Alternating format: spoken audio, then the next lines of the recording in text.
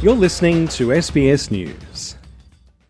The health and well-being of a nation's children and the ability for them to live longer and healthier lives than those who came before is often considered one of the key indicators of societal progress. Australia is consistently ranked as one of the wealthiest countries in the world per capita. So why then is the health of children in Australia not only stagnating, but in some cases moving backwards?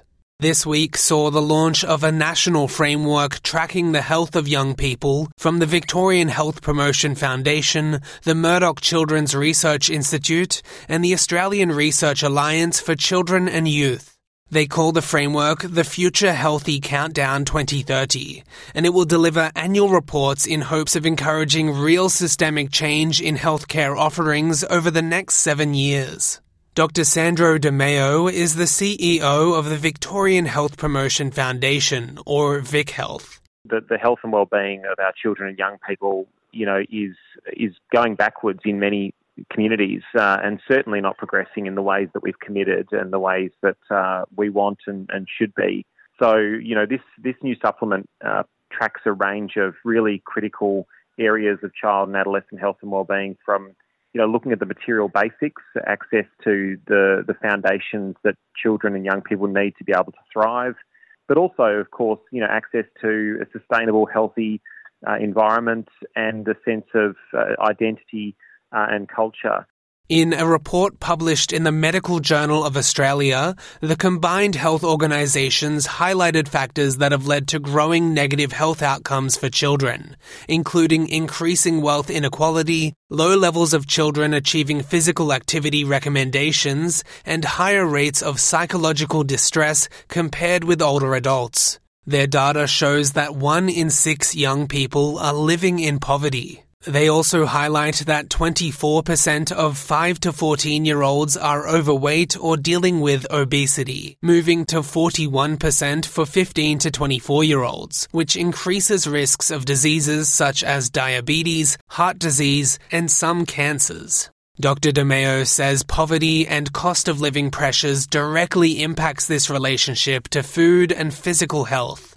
It's things like being able to afford access and enjoy good food. It's about proper housing. If kids are living in environments or young people can't afford rent to be able to put a quality roof over their heads, a place to be able to cook and enjoy and share food, these things impact on their health and on their food security. We've seen a doubling of food insecurity over the last couple of years as the cost of living crisis affects young people who are particularly sensitive to cost of living pressures.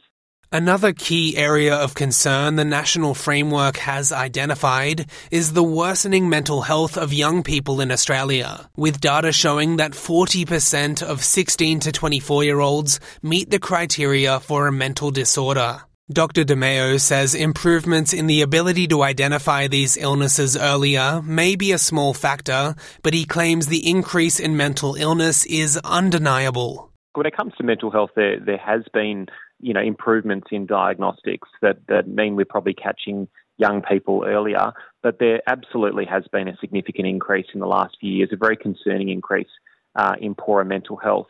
And this is due to issues like the very real psychological effects and stress caused by climate change, rising cost of living. But then deeper issues. We know racism is a major driver of poorer mental health in young people in Australia. And a protective factor is their ability to, connect with others. Khalid Muse is a 19-year-old associate research fellow at Deakin University and also served as one of the lead young authors in the National Frameworks report. He says it's vital that a diverse array of young voices are included as an integral part of any strategy to address youth health outcomes.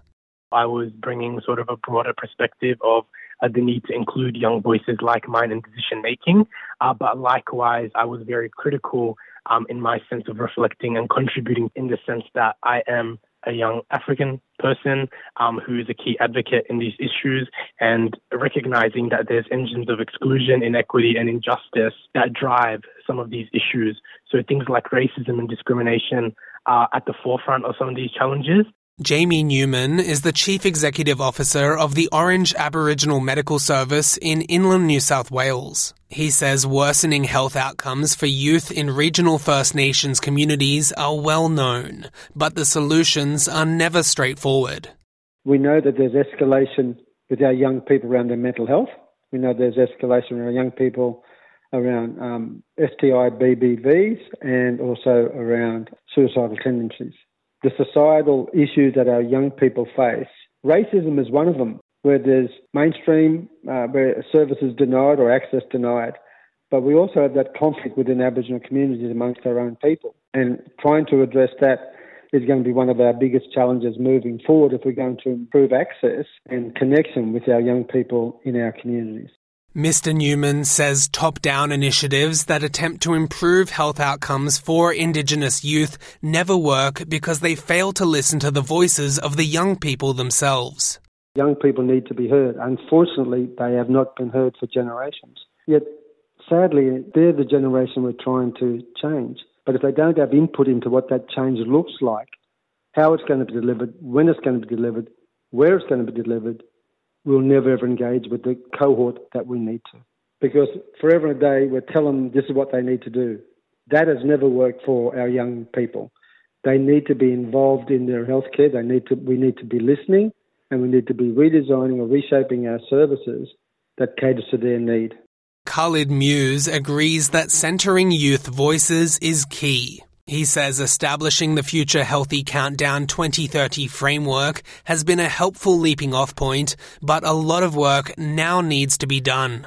I think it's really important to share the space and to realize that young people as voices are not being equitably heard in decision-making spaces. I think this framework really sets a good understanding of how we can include young voices. Definitely, this is not the end. There is definitely a lot of work to build around it, to promote it, and to really shift the dial in the next 7 years. Sam Dover, SBS News.